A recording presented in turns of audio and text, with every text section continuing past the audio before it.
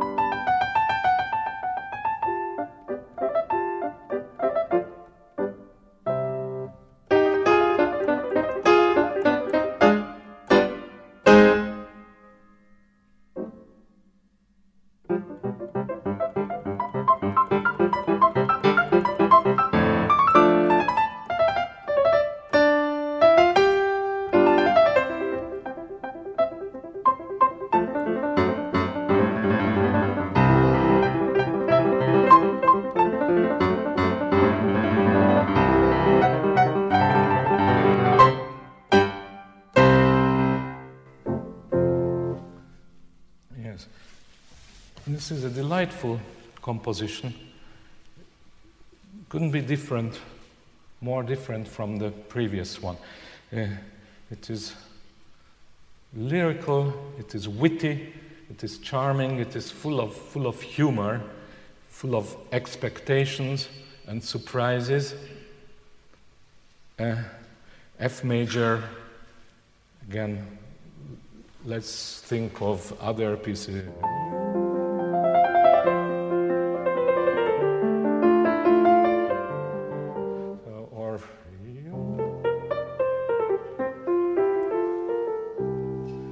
So this is a pastoral, a spring-like tonality. And it starts with an upbeat, with an Auftakt. Again, 7 voices, very thick sonority. Piano, and it's like a bird song, like an echo. And then comes, we had something very vertical, now comes something very horizontal, a huge melody.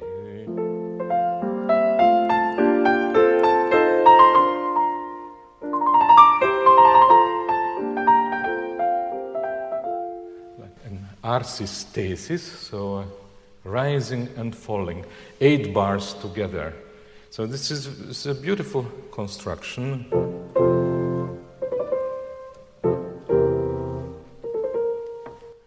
Sing.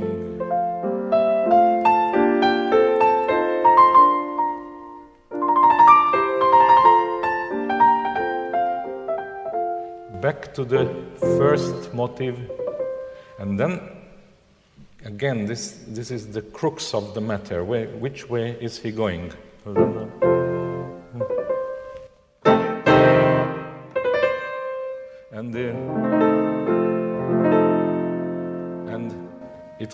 It could go, because on the piano D sharp and E flat are enharmonic, so you could hear it ambiguously, but in this case it's definitely D sharp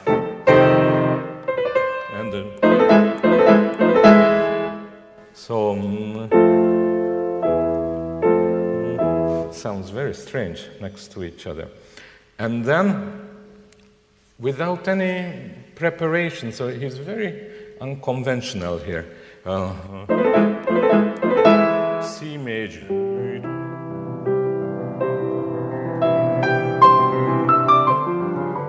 And comes a very beautiful singing horizontal theme. Again in very thick chords, and the accompaniment.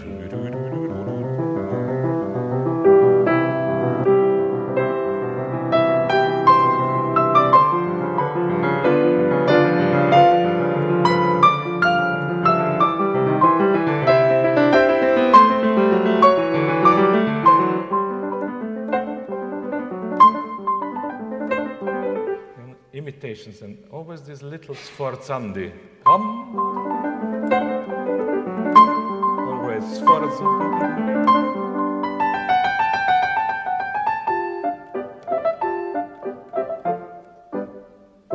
So we are on the dominant.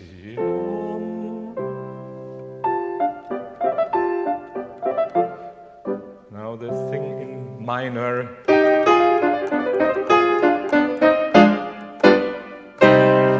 This is what should come. Again, musical humor, as Haydn taught us, and as he taught Beethoven, is based on expectation and surprise. But it only works in a situation where composer and performer and the audience, they share the same language. So,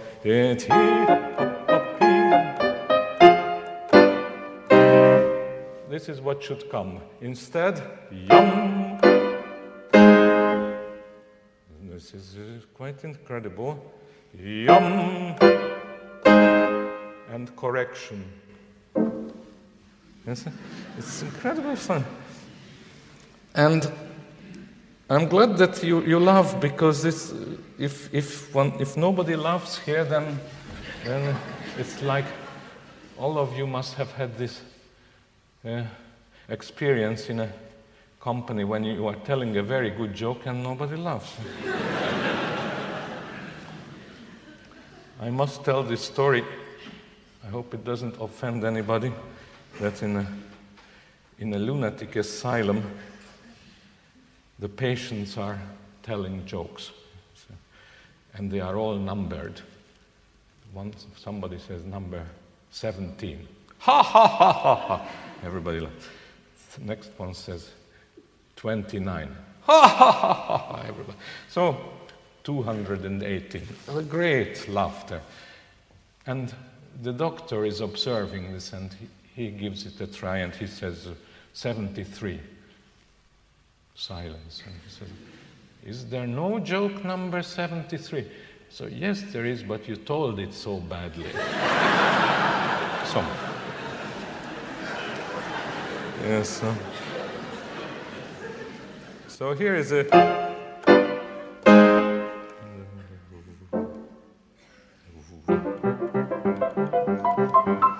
What follows is also comical, because it's sort of out of a circus. The two hands are deliberately not together. Yeah.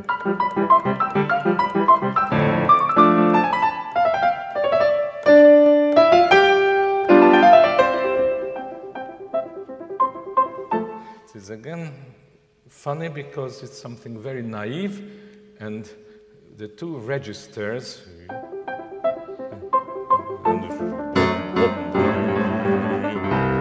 It is like somebody who is very short and the other one is very long, or very thin and very fat. Laurel and Hardy.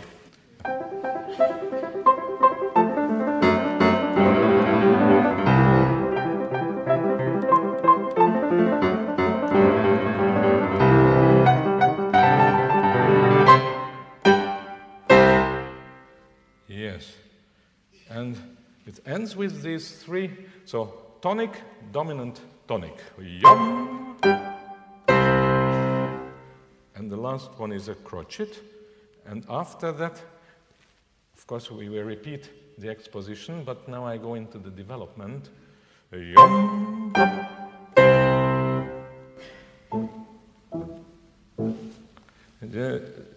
Like echoing these three final notes, and in the parallel minor key. And then, like a homage to Johann Sebastian Bach, he takes this like a theme of a fugue.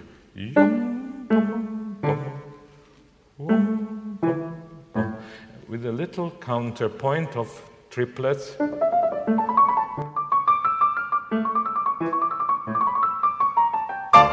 And then continuing fortissimo, but always secco, dry and short. Yum.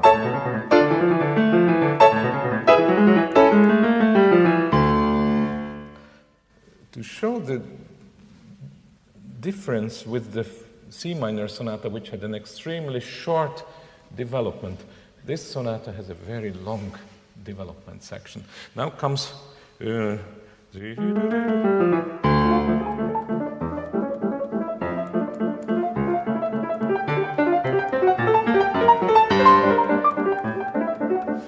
something new. We have not heard this before, and it's a modulating material. I would call it like a bridge, something that connects two sections.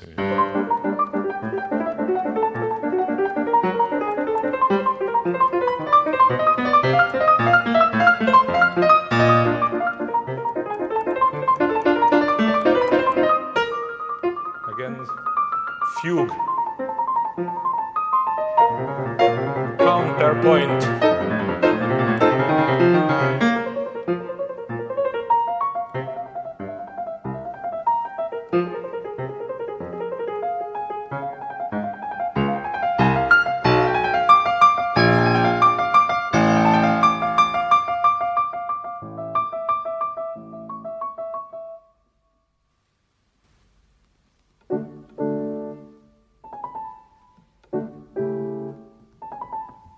It sounds familiar, no? And that's wonderful. It sounds really familiar, but it's in the wrong key. It's somebody, Beethoven, that's his joke. He pretends that he had lost his way. He doesn't know where the exit is. And so he misleads us into a false reprise, a false recapitulation. And it's very beautiful. Continues.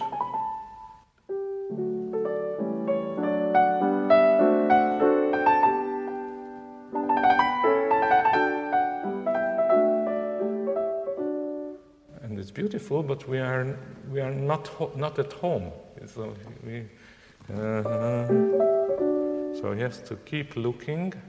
A little more similar. Ah, yes. And this like this bird song motif, it's more reassuring that yes, you are near home now. And then comes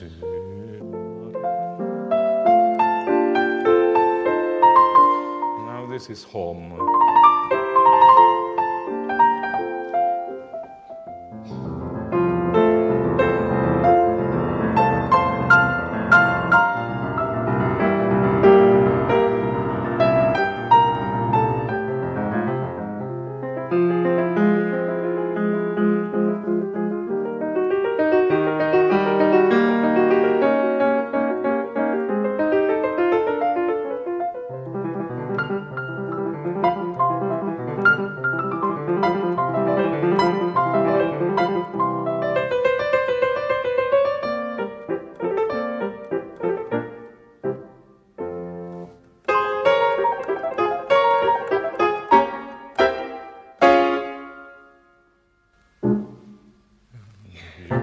Etc. So then it's identical with the exposition, just in the home key. This sonata would be sunny and cheerful to the very end, were it not for its middle movement, allegretto, which is like a dark cloud above it. It's in F minor.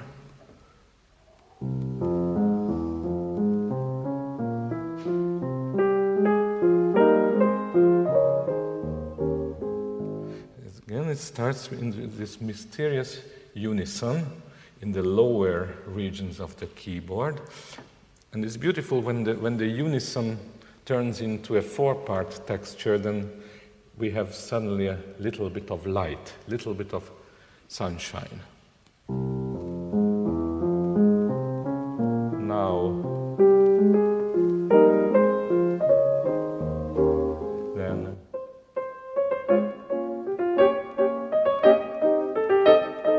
again, two upper voices. voices imitating each other, with always a sforzando on the third beat. 3, 1, 2, 3, 1.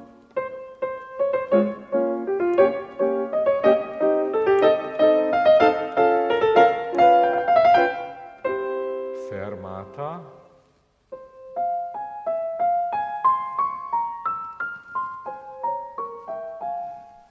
It is very. It's not tragic, but it is a melancholic movement, and it's not even a slow movement. It's allegretto, and it stands there like an intermezzo.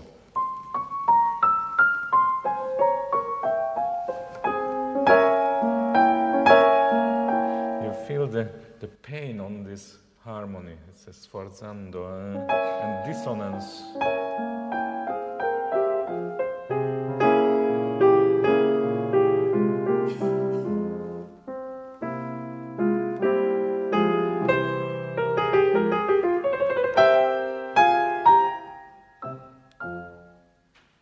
Comes the trio.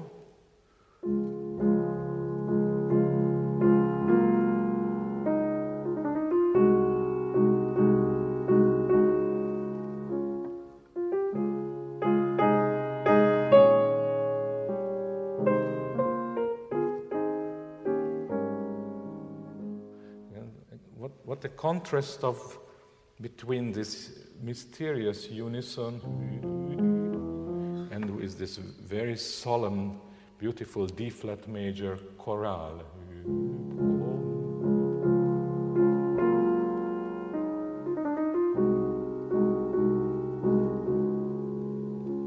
Yes. Second part of...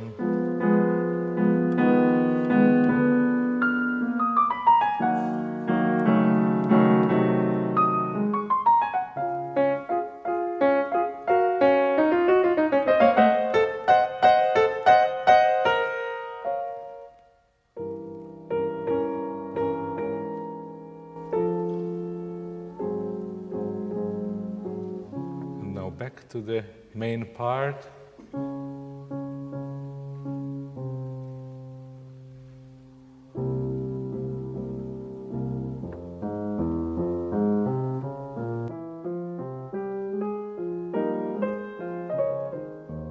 now variation, syncopation.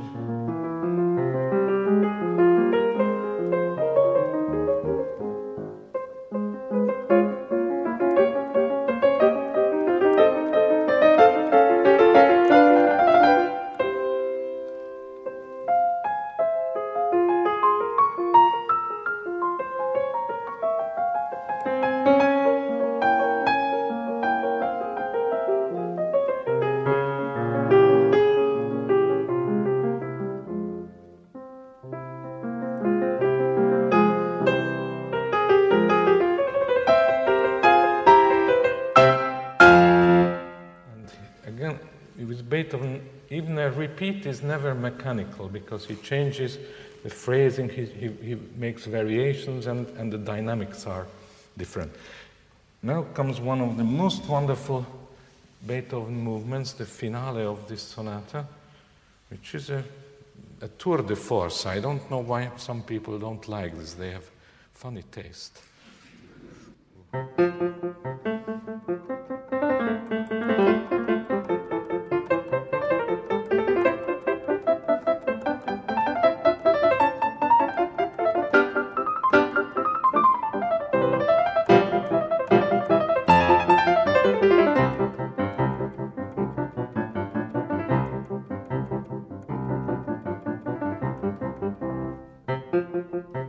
So again, all of you know a piece like this.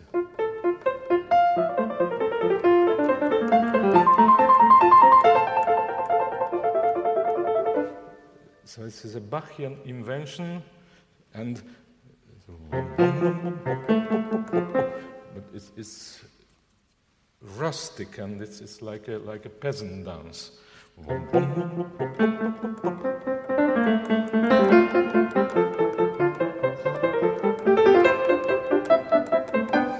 It's like a false fugue because there are three distinct fugal entries, but then if anybody should be worried that a fugue will come, then there are no more entries.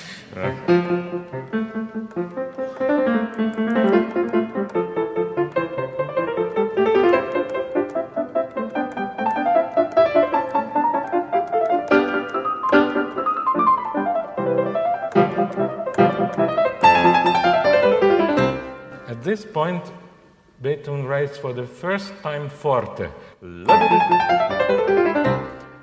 And so therefore, I am sure that until here the dynamics have to be piano. But everybody starts this movement forte, just hammering it out.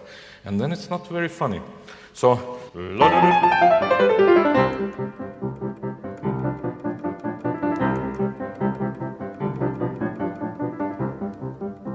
extremely short exposition. Now comes the development section. So again, listen to this key change.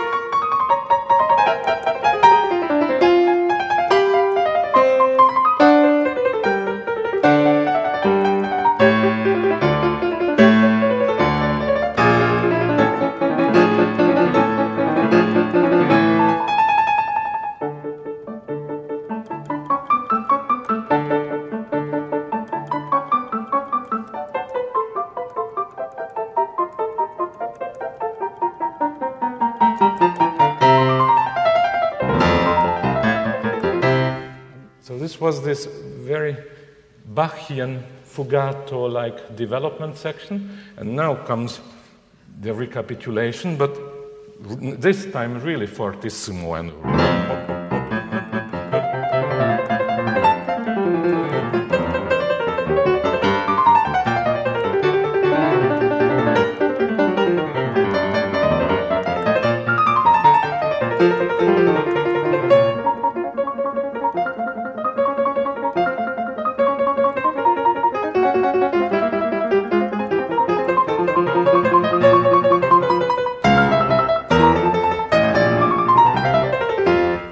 sforzando on each of the last beats.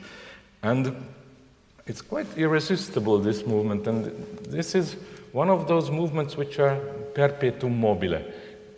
Continuous movement, and really these are the movements that have to be in a strict tempo. And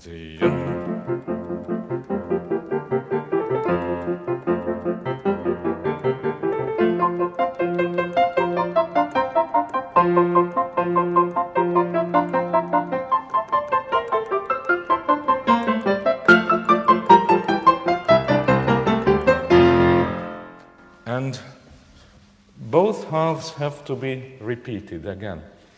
This is not a question of choice, it's a must. So, that was the second sonata. And